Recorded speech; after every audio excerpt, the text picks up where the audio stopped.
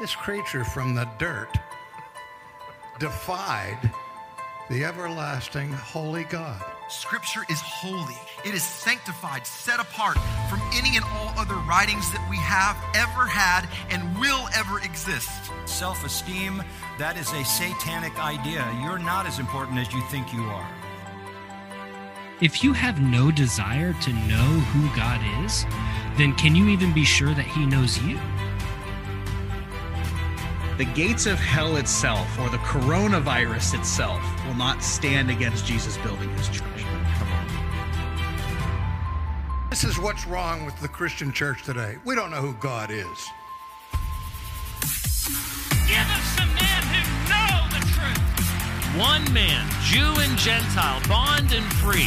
One, there is no race in Christ Jesus. Oh, how a man needs to fear God, that man might cling to his word. Give us some preachers who aren't tripping over their skirt to get into the pulpit.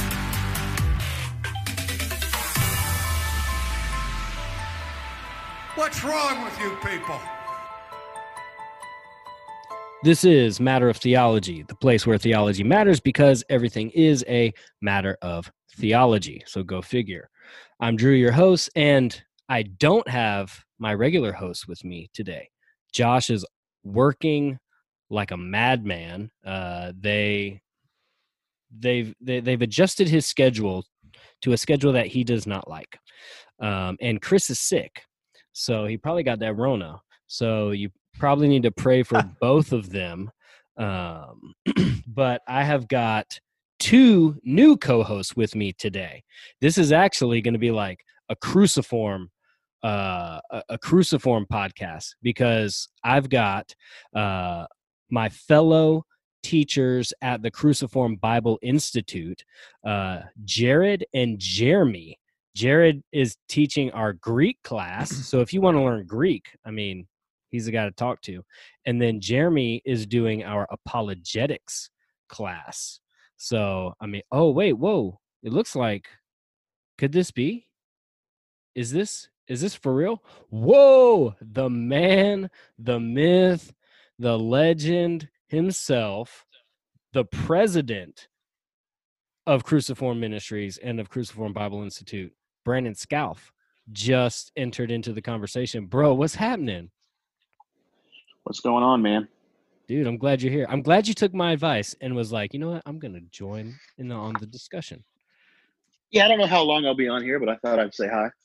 I got you. You'll probably end up enjoying the whole thing. I'm just going through my intro, bro. All right. I just introduced. I didn't interrupt you like that. No, you're good, man. I was just introducing Jared and Jeremy. So I was just telling the peoples that it's going to be a cruciform episode. Okay. Because we're all Cruciform Ministries. That's right.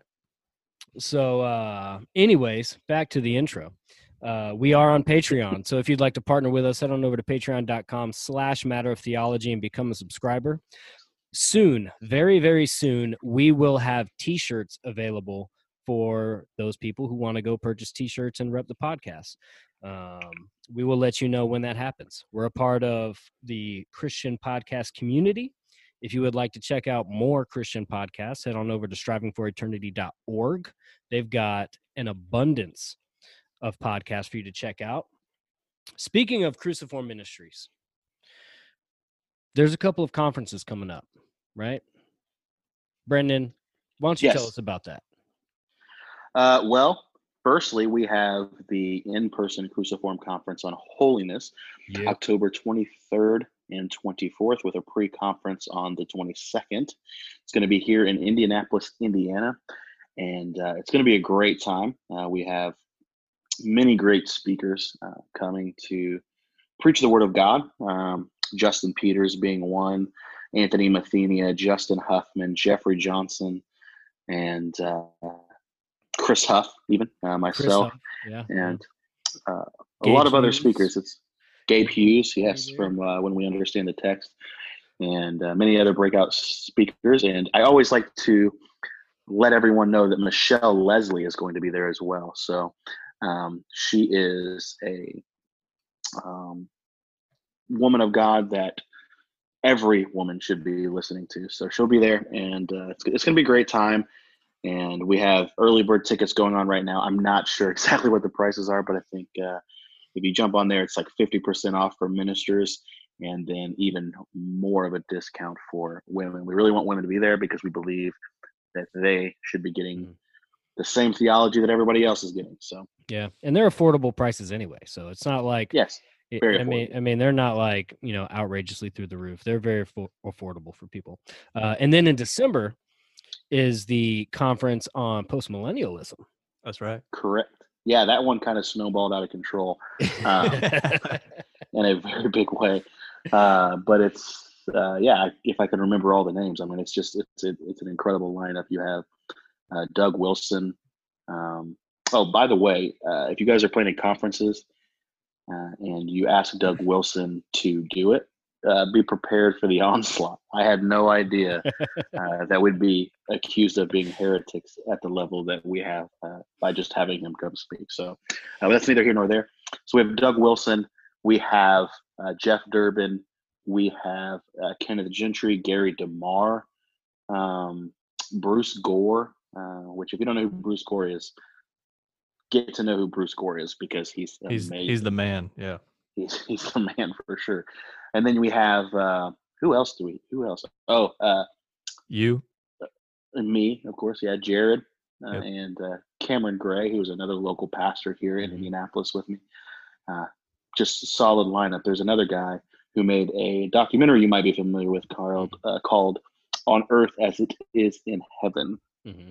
And I feel like the biggest loser ever, Nathan Anderson. I can't believe I about forgot his name. Which that documentary it's on YouTube, right? It just got put on Amazon Prime too. Oh, this week. Nice. Yeah, go check out that documentary, On Earth as It Is in Heaven. It is good. Yeah, that doc. It's very well done. Good. Very well. So good. Yeah, it's got a lot of great information, and it's very accessible. So it's not like a dense theology book, which I think is very helpful for people as they're navigating. Okay, what is postmillennialism? Right. I think what he did.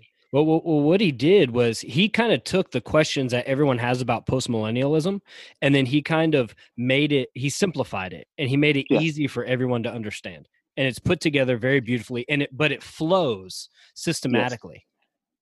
Well, that's one of the things I was about to say is that not only is it just really well done and very informative, but it is absolutely entertaining. Like you can sit and just enjoy it. Yeah. Which I think is not true of most theological documentaries and or shows that you can watch. So I think everybody should watch it. It's amazing. Maybe we should put together a documentary and get him to put it together for us. That'd be cool. The Cruciform documentary. The making of Cruciform. how we came to be. Nobody probably cares about that. But yet they haven't seen the documentary. They will after. Right. But it's going to be a crazy conference. I mean, just the amount of speakers we have, it's definitely going to be 2 days, December 18th and 19th. And that's all online. You can donate any amount to get your ticket, even $0.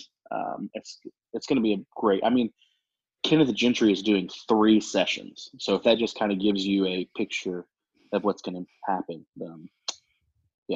Yeah, that's going to be awesome. I can't wait for that. But on today's episode, we just kind of threw this together because Chris and I were supposed to be doing an episode. He started not feeling well. So I said, you know what? He's got the COVID. He probably does. So I said, you know what? I'm going to put together an episode, and I'm going to ask some guys to be on it.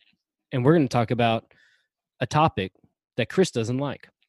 We're going to be talking about the pericope adulterae.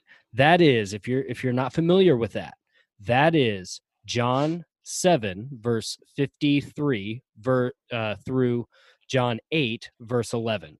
Yep. Now, it's a famous story, popular story.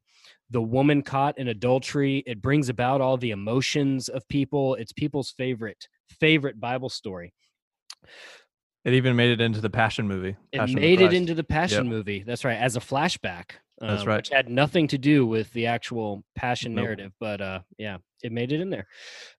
But while this is people's favorite story, we have to ask the question, because this is one of the two longest textual variants in Scripture, the other one being the longer ending of Mark. Does this textual variant even belong in the Bible? Now, first, I mean, we can analyze and say, does it even belong in the passage of John where it finds itself? But does it even belong in the Bible, being as long of a textual variant as it is?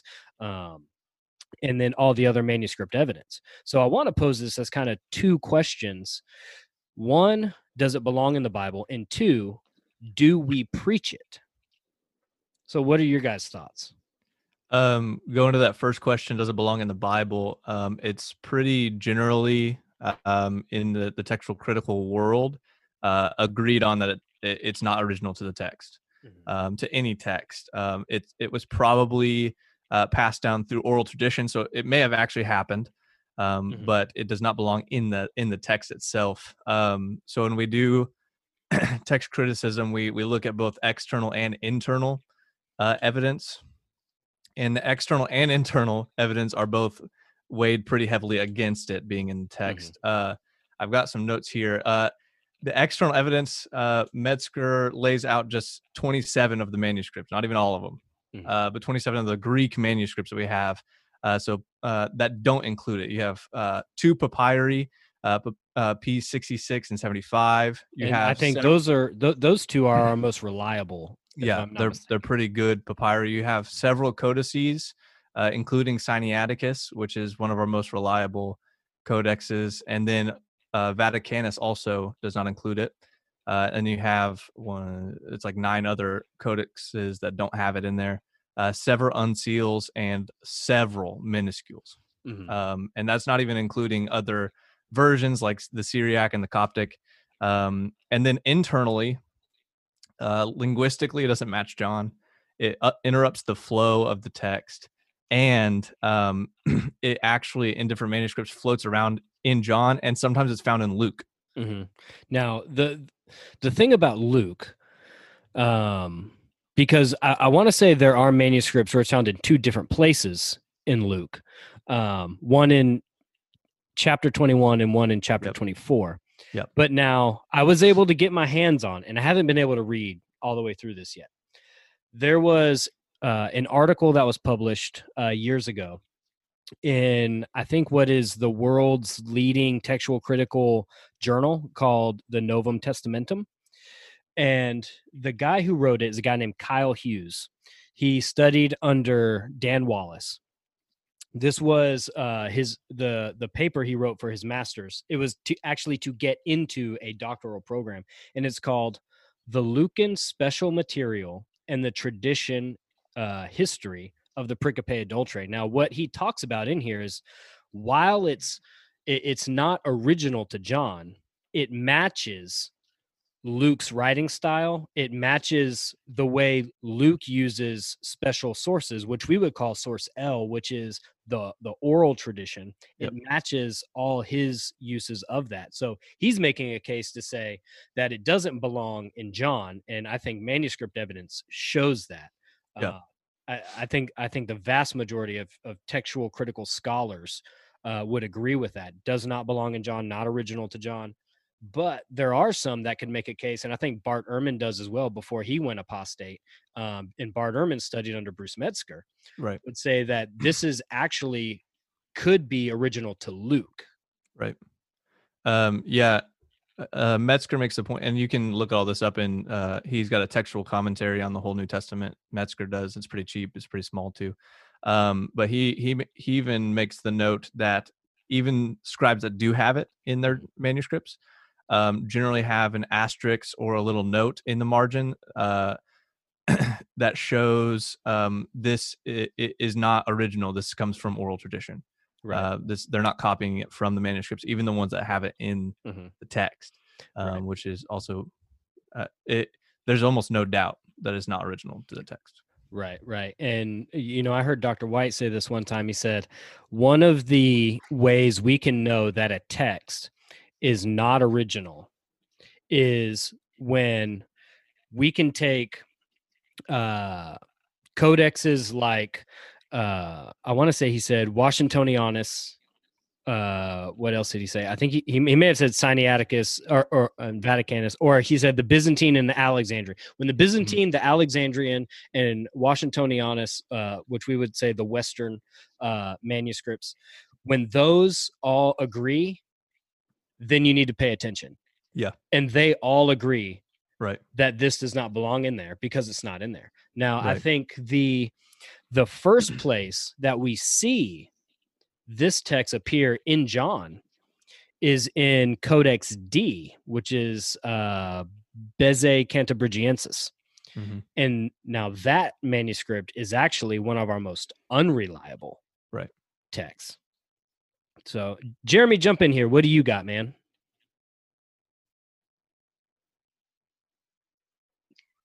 Where'd you go? Sorry, I just had to unmute. I didn't want to get any feedback in the background. Oh, gotcha.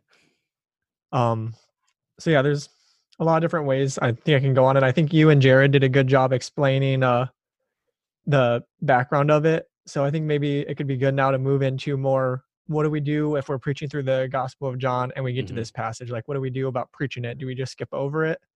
And I've had 2 different preachers when I was under their preaching that went through this. The one was when I was in college. My friend Zach Peel was preaching the Gospel of John, and then he got to it. And then the other one, when I first moved to Indianapolis, the first Sunday I was here, I visited College Park Church Castleton, and they were preaching through the Gospel of John. And Tommy Johnston, the pastor of that church, was actually on John 8 that day. And what both Zach and Tommy Johnston did was they preached through it, but they didn't preach through it like a normal sermon. It was actually more of a lecture on textual criticism and why we don't think this is original. So I think that's an interesting way to go about it, to not skip over it, to preach it, but to preach it more as a lesson on textual criticism than as a typical sermon. That's good. I think that's a good point to make, because I mean, one of the biggest weapons that we hand our enemy is an ignorance of our own Bible. And there are many, many Christians today that don't know that this is a textual variant. They don't know all the other textual variants. They wouldn't understand if you were to say, tell me your thoughts about the Comma Johanneum, they would be like, what's that? Right. But Brandon, you and I were talking before we jumped on here, and you actually made a couple of great points in what you said, as far as what to do when we come to this. And so now I want to go and say, I'm going to state Chris's position because he's not here. Chris would say it's in the text, it's in the Bible, you preach it.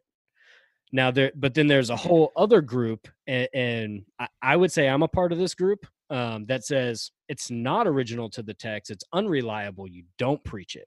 But you had a nice, very in between of what we can do with this text. Yeah, I think that what we want to do in the pulpit is we want to equip our people. And I think that is the most important thing to consider. So we have to take both the Word of God seriously and our calling to equip our people seriously. And so I told you I initially didn't want to be on this podcast because I didn't know exactly where I stood. And I felt like if I was going to be an authority on a topic, I wanted to be, I wanted to have steel in my spine, and I wanted to have a very rigid position. But I kind of lean towards, we don't preach this. It's not in the Bible. And I take the text very seriously. It's infallible, it's sufficient, and it is completely inerrant. And I want to help my people understand that. At the same time, we do exist within a tradition, and this text has been preached for many, many, many years. And so I want to be careful. And I haven't went through John, I haven't preached through John, so I haven't been, presented with what are you going to do definitively. So I can see the benefits, and I can see the benefits of both sides. I can see the benefit of saying, I'm not going to touch this because it's not in the Bible. And what we do here is we preach the Bible. Mm-hmm. But I can also see benefits in saying, okay, there's probably an oral tradition situation going on here It can't be proved that this didn't happen. We can only prove that it wasn't in the Bible. So what would it look like to preach it in such a way that would help people understand textual criticism? Or, and here's something I think maybe I heard John Piper talk about once. What could it look like to preach this as an illustration as it pertains to the heart of Jesus? Like, how does this show the gospel in its beauty and its glory and its compassion? Because it's a very compassionate story, right? And it does speak of gospel truth. There's nothing in it that would take away from the truth that's found in Scripture, the truth of the gospel, only some upon it. So how could we preach that? Well, if I'm thinking through it now, like if we're sitting at an elder table and we're thinking, okay, how do we want to go about this? How do we want to best equip our people? I think the pulpit is not a time for a lecture. So I agree with Jeremy in that I think that we should use this time to shape our people and help them understand, okay, how do we look at textual criticism? But like, that's not what we're there to do on Sunday morning, right? And so we want to do it in such a way that inflames their heart, not just puff them up intellectually. So I could kind of go either way. That's why I said I don't know what I would do in that situation. I would want to hear your guys' thoughts, what would be most beneficial. But I kind of think, like, I'm not going to unreservedly just say, let's preach this thing and just never mention the textual criticism and totally say it's in the Bible. So I would think maybe that I would disagree with Chris in that regard, although I don't know that he would say that he wouldn't say anything about textual criticism. Yeah, but I think that I would. He would address the fact that it's the textual critical errors. He would address that, but he would still preach it.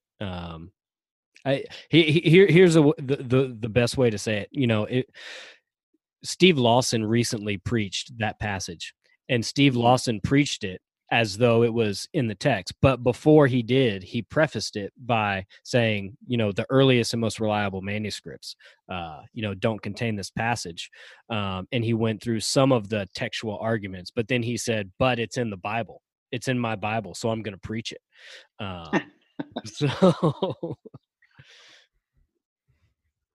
Yeah, but I think, so here's where my mind goes instantly when I hear that is like, well, you kind of undermine your argument in terms of like textual, like how can I trust you when it comes to textual criticism if you're saying that the reason you use the translation you do, the reason that you say the things that you say, when you start digging into the Greek language and start explaining what that means, all of a sudden you're in a situation where like, well, now if tradition says it, then like it's good. And so that can get into some other hairy topics as it pertains to like Catholicism and different things like that. So like, where do you draw the line? You kind of cut your own hands off at that point. So I don't know, man. Like, that's why I said I didn't really want to be on here. But no, I think that, like, I don't know if this is true or not, so you can correct me, but John MacArthur, I'm getting more so into him, the more I age, but I never listened to him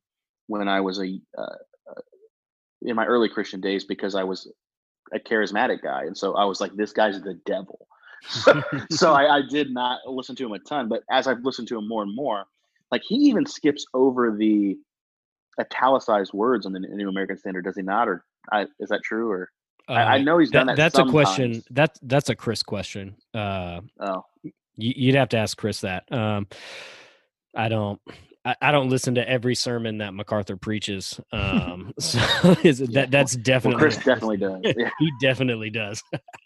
Not that that's bad, but John MacArthur is great. I was just saying that, like, I think that there is something when you think through preaching, and you're teaching a preaching class for our institute, and so you might pick up on what I'm saying here, but there's like a couple different elements to preaching with like the logos, ethos, and pathos. And I think that there's a certain element here where like you want your ethos to come across and you want people to be able to trust you. And so like if you're speaking out of both sides of your mouth when you get into the pulpit and you're saying, well, textual criticism really matters, but then like let's just ignore it because of tradition, like Mhm. I feel like that's a weird stance to take as a pastor. Yeah. So, and I don't know. I mean, maybe that. Well, What do there's you think about that, Jared? Because like you're really big into textual criticism, yeah. Right. and you are not the lead pastor of a church. Like if you're coming to my church, and as Jeremy does, and I get out there and I said, this is not in the Bible. Textual criticism is really important. But this isn't my Bible, so just ignore that. Like, how would you feel? What would you think? Like, how would you? Yeah, like you said, it'd be hard to like trust you because it would almost feel like, well, it kind of seems like you didn't actually think like it was that important because you preached it anyway. But also, I think that just saying the words textual criticism is important is not very helpful to the layman, if that makes sense. I think textual criticism, and this is where I would probably differ from you, Brandon, is important to be explained why we do this, how we do this, even and why it's important, why textual criticism actually helps us be actually gives us a more dependable text, right?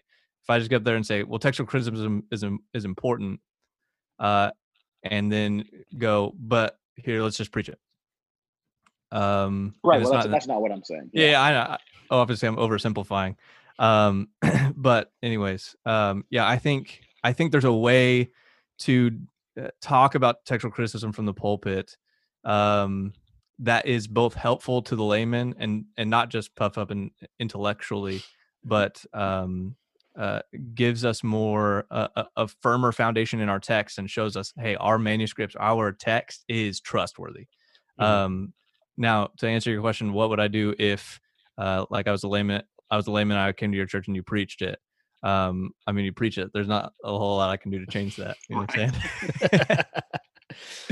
saying? But like it's certainly not an issue like I would leave a church over, if that makes sense. You know what I'm saying? Like if you preached it, I wouldn't be like, well, that guy is definitely not a Christian.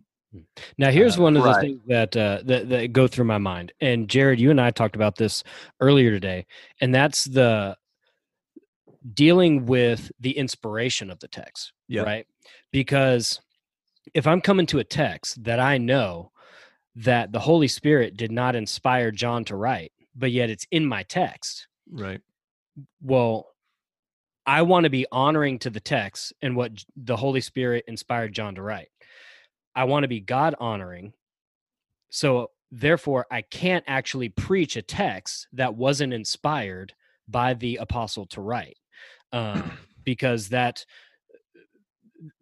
I would say that's actually dishonoring to the Spirit. However, I think there is an aspect where when we come to this, you know, we don't ignore it, but we can say, we can actually preach on the gospel, and we can use this as an illustration like we would anything else that we bring in. You know, we bring in illustrations from our life and things like that to make our points, because this story does demonstrate the nature, the heart, the character of Christ.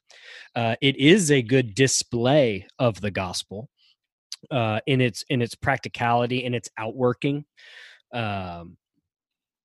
So we could preach on the gospel and use this as an illustration.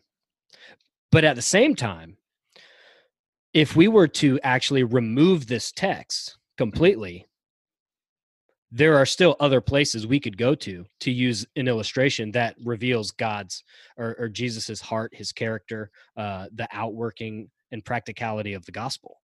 So it's one of those really tricky things where it's like, I can understand where if someone wants to preach it and use it as an illustration aspect in preaching the gospel, I can't preach it as a text, as inspired text, because there's no evidence that actually says it's inspired text.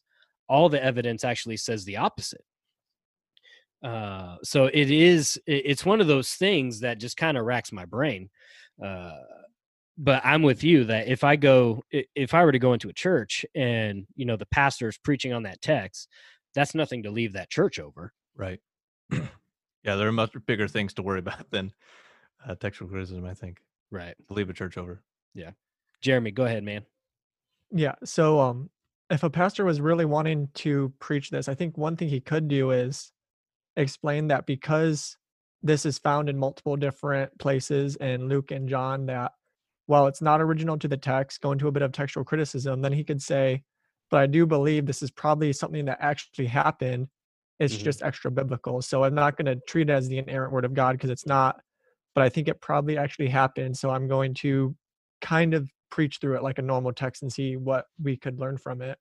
I think I'd be okay with a pastor doing something like that. Sure. Yeah, because I think there is evidence that this was a real oral story that actually happened. Yeah. So I think a case can be made for that. The real issue is, does it belong in Scripture? And Right. I think there is evidence that says no, it doesn't. But since it is in there, we do have to answer the question of what do we do with it, and that's really hard.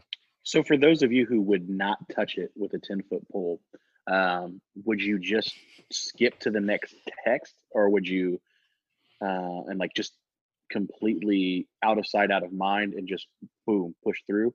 Or would you say, okay, look, I'm going to do a sermon on textual criticism to some degree?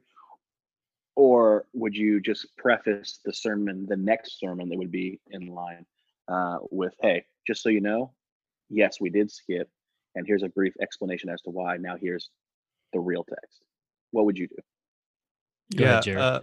Personally, if I was preaching through the Gospel of John, I don't know if I would devote an entire sermon to laying out like, here's all the manuscripts that it doesn't appear in, here's the manuscripts it does appear in, here's all the church fathers. And that's a great way for people to leave your church. Right. I've actually seen that happen. I've seen that happen. Yeah, like you said, I don't think the pulpit's a place for like an academic lecture. That's not what I want to turn it into. I would take one or two approaches. I've never had to make the decision. So these are the two decisions I would have to choose from in my own head. Either one, I would spend the time talking about the trustworthiness of the text, because while also talking about textual criticism, because I think what tends to happen is people will see those double brackets in their English Bible and they go, oh, I have to throw away my Bible now. Right. Because I have no idea what's happening here. And I can't trust my text, obviously, if I can't trust these like 12 verses, which itself is kind of crazy. And so I either spend the whole sermon talking about the trustworthiness of the text and how we can rely on the Word of God and what we have historically, not just academically, but in the Christian life, that which we base everything on is trustworthy. Or two, spend about 10 minutes walking through, hey, this is the case. This is why I'm not preaching this text. Now let's get into our next text, which I think that would be the better of the two options. Yeah. As we're talking, I think that's probably the route I would take. Yeah, for sure. Yeah. But I think this also brings up another point. As we're talking, I'm thinking, okay, well, this actually is something that reveals the importance of discipleship. Like, you can't just have a situation where everybody's getting all their information on Sunday morning. Right. Like, I would hope by the time I got to that point that my people would have some sort of understanding of textual criticism, understanding like how we view scripture as a church and these sorts of things. So I think that could be a whole nother topic, but I'm hoping that like this isn't just something that takes their breath away. What's going on here? Yeah, I agree. And to plug a podcast I listened to, Michael Kruger and James White did a talk together at a G3 conference on discipleship and how textual criticism and the canon fit into it.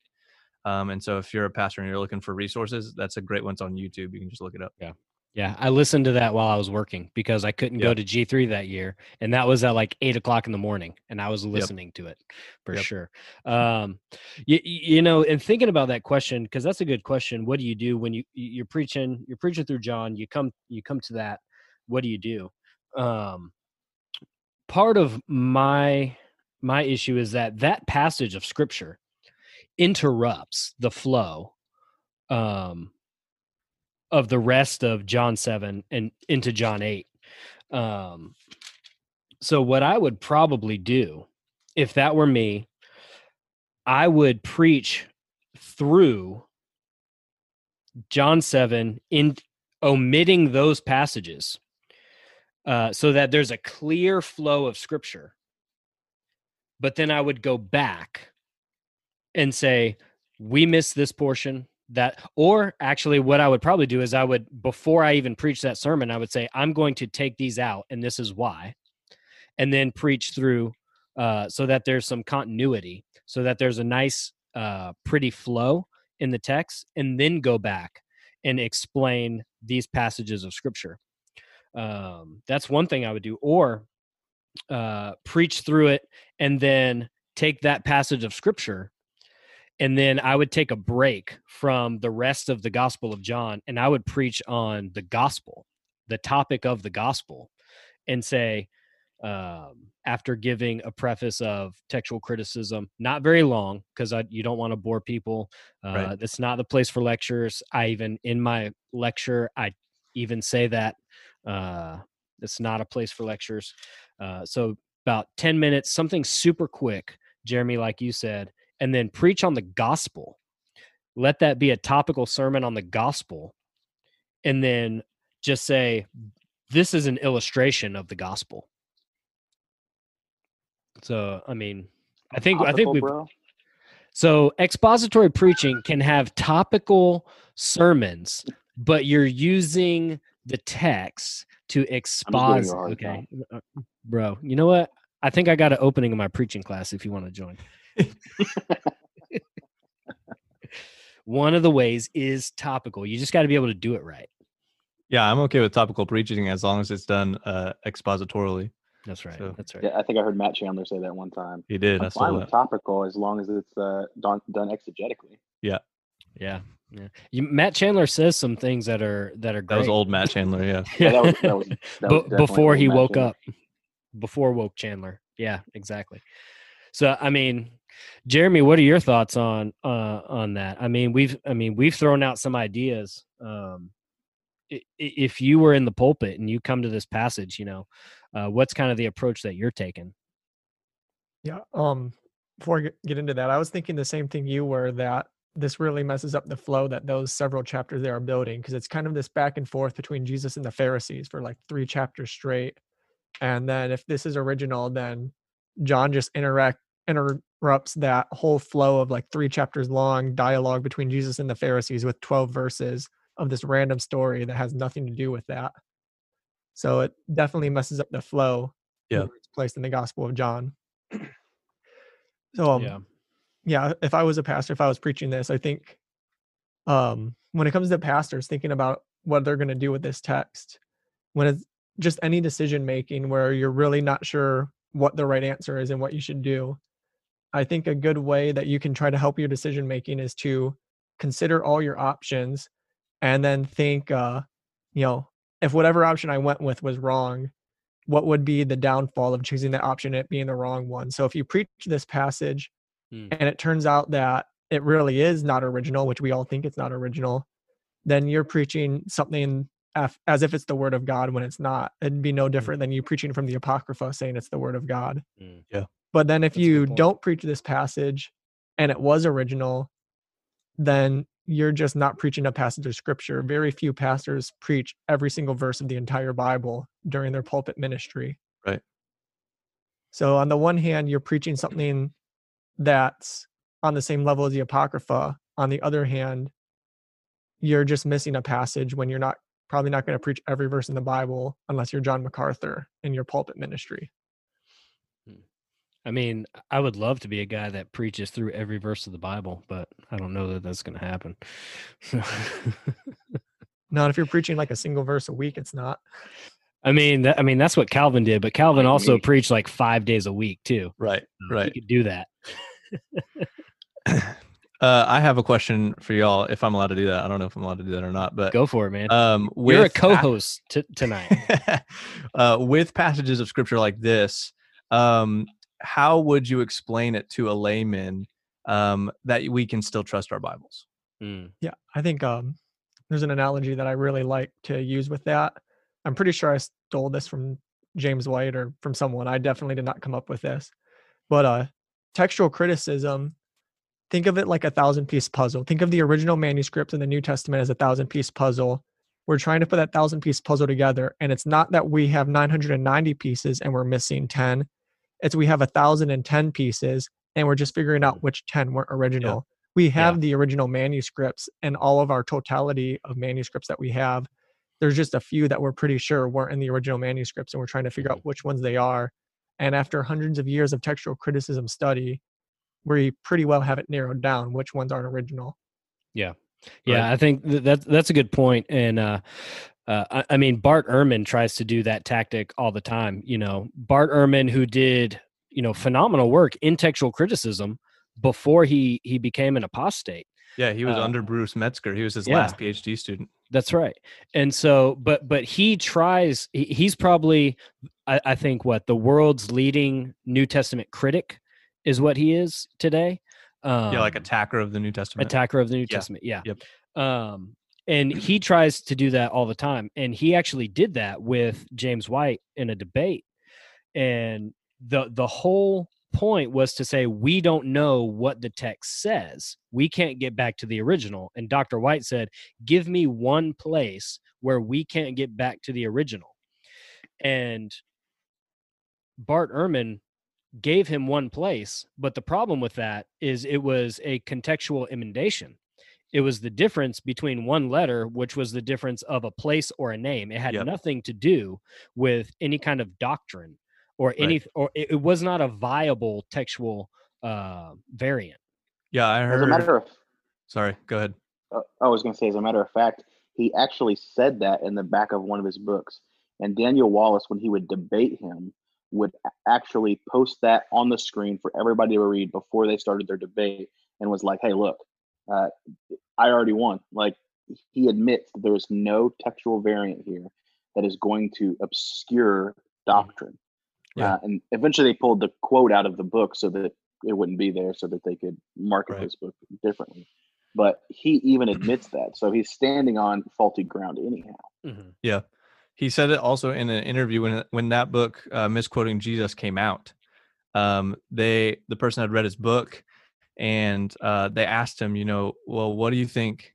They asked him two questions. The first question was, well, what do you think the original Bible talked about? What do you think it was about?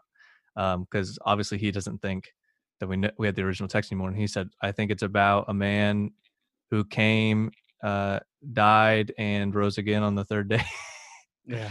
And then he answers another question, and they say, well, where do you think it changes Christian doctrine, these issues, these variants? And he said, well, I don't think it changes it at all. Mm-hmm. Yeah, that was an interview with Jon Stewart, The Daily Show with Jon Stewart. Yep. Is where that was. Yeah.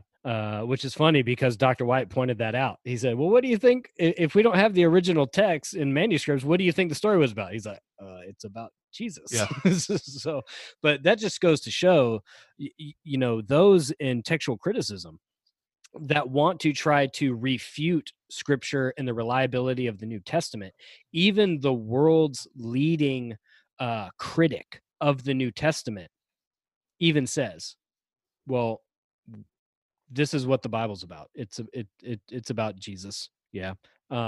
There's we can get back to the original. Yeah. Even though all his debates are trying to say the opposite.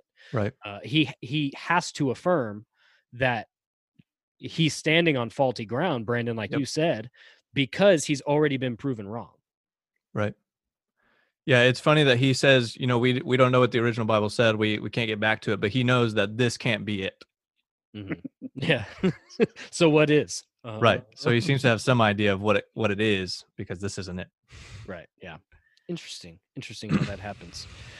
Man, I think this was a great discussion on textual criticism. And Brandon, you didn't want to come on. Next time we'll talk about what unseals are for everybody listening. What? That'd be great. I'd love that. Yeah, Jared would love that. So I have to, man. So episodes like this are great for nerds like us. Yep. So I don't know how many of our listeners want to nerd out like us. Yep. Yeah. I think we've shown though why every pastor should be worried about it. Absolutely. Yes. Yeah. But I mean, if you're listening to this episode and you're like, oh my goodness, this show is so boring. Who cares? Like, just give me the Bible or something in the culture and make me laugh and say something that's just hard hitting. This stuff is actually important. This stuff is really important. Well, I think that, let me do a Cruciform Bible Institute plug here. This is why I wanted to start this institute and why I think it's so important.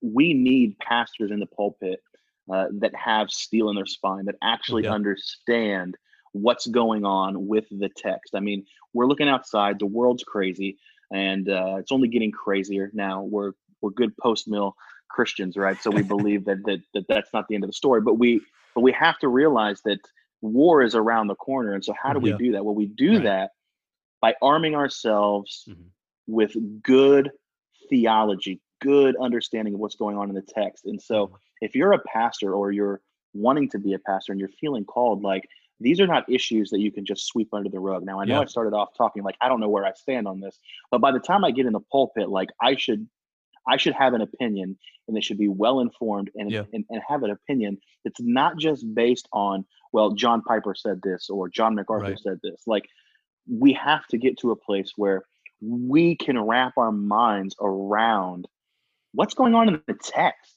Yeah. And if you don't understand what's going on in the text, then you're not a preacher. You're something else. And so, that's right. So I think that now, whether you need the Greek language or the Hebrew language, I mean, I think it's important. I think you should. I do. And we're trying to equip men to do that. But I'm not going to die on that hill. But what you need to do is you need to understand what's going on in the world. And one of the reasons is we've talked about Bart Ehrman. Like, he's not shutting up. And what are you going to do in the pulpit? And what are you going to do as a pastor when this is the information that your people are getting? And if you can't speak to that, well, you've enabled just rampant ignorance in your church, or you've enabled distrust. And so do your work, pastor, do your work, preacher, do your work, and do it with joy and get in there. So come to Cruciform Bible Institute. Well, I mean, you brought up a point, and it was something that I was going to hit on in of why it's important to know these things, why you don't just gloss over it, why you don't ignore it, why you don't just say, approved. Yeah, well, why you don't just say, well, it's in the text, therefore it's, it's all right with me. Well, that's because Bart Ehrman has underlings. Yeah. And like, the youth in your church go to secular schools that have people that do read books by Bart Ehrman. They listen to Bart Ehrman lectures. They listen to the atheist arguments. Right. So just for the very purpose of wanting to disprove the Christians and their text. So part of being a pastor is, like you said, Brandon, at the beginning of the show, equipping the saints. And part of the way we do that is by studying these things. What is in Scripture, why it's in there, what, the 1,000 10-piece puzzle, what doesn't belong in there, what John wrote compared to what a scribe somewhere thinks John should have written. These are the things that are important, and your congregation needs to know these things and be equipped with these things. Yeah, that's a good point. And Bart Ehrman is not writing books for the academic world anymore.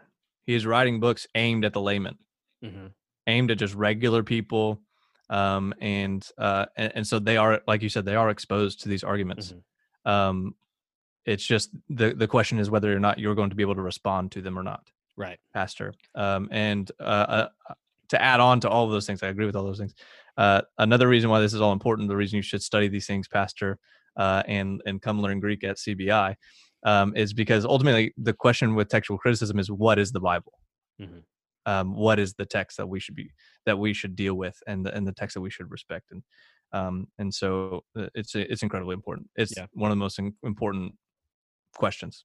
Right. I mean, and let's go back to the pericope adulterae, a 12-verse long textual variant that within itself has a number of textual variants. So Yeah. I don't think there's any other passage of scripture that has that many textual variants within it. I think the longer ending of Mark does. Yeah. Which just demonstrates those additions that aren't original. Yeah. Right? And even the longer ending of Mark, there's more manuscript evidence for that than there is the Pericope Adulterae. Oh, by far. Yeah. What is I think you're up to date on the CBGM stuff. Isn't there a consensus about the longer ending of Mark for CBGM? I haven't heard about CBGM. I do think there's more of an agreement that it belongs there than the Pericope Adulterae does. I know with the CBGM, they know that the shorter ending of Mark is not the original. That's the only thing that I've heard, and I'm not up to date on all the arguments. There is a book it's like a 4 views book on the longer ending of Mark that a pastor can go pick up, and it's supposed to be pretty low level for all that too. Gotcha. All right, gents. Well, I think it's about time to wrap this episode up. We hope that we have encouraged you, pastor, layman, professor, whoever you are listening to this, that you would actually take an interest in textual criticism, because it's important to know what is in your Bible and why it's in there, and how to defend against the arguments from someone like a Bart Ehrman. That will, it's only a matter of time. It will come against you. Yep. And you need to be prepared. Peter tells us, right? We need to be prepared to give a defense. And if you really want to learn how to be prepared, come to CBI, because we have an apologetics teacher named Jeremy. And I'm sure he's going to be teaching possibly some things about this. Maybe. I don't know. Are you, Jeremy? Yeah. So actually last year for a men's muster boot camp, I talked about the reliability of the New Testament. So that's going to at least be part of a lecture. I have to decide whether I'm going to do a lecture of just common issues, talk about reliability of New Testament, reliability of Old Testament, homosexuality, things like that. That are some of the most common arguments we face. Or if I'm just going to do the entire lecture just on textual criticism. So still working that out. It's probably going to be trying to do several different issues because there's so many things to cover in apologetics. It would be hard to do. Well, we still have those videos up as well on the new cover everything else I need to cover. Okay, great. So if you want to check that out. And for CBI, I know Jared and I have been talking about doing some kind of a textual critical class. A whole class. For Greek students. Yeah. So that would only be for the pastoral track, which Greek is for the pastoral track, textual critical, because it only makes sense. Textual. Right. In order to fully understand textual criticism, you have to have at least a basic ability to understand Greek. Yeah, you got to be able to at least read the variants. Yeah. So you gotta know the difference between a name and a place depending on one letter. Right. That's funny. That's true. But I mean, and we've talked about this, the two most important things that I think actually any Christian needs, not just a pastor, but any Christian, is a working knowledge of Greek and church history. So come take Greek at Cruciform Bible Institute. That's right. I kind of want to throw this in here at the end if I could. Parents, like if you go to any sort of college campus and do evangelism, you will see very quickly that there are professors arming your children with the idea that they can't trust their Bibles and using things like Bart Ehrman. So yeah, layman, pastor, preacher, teacher, yes, but like dad, take these things seriously so that you could be discipling your children, because they are going to get a different worldview when they leave your home and go to college. And this is something I'm seeing a ton of. And so if you think that's for the pastor, that's for the teacher, that's for, the guys in leadership of the church, no, like that's for you, that's for your family.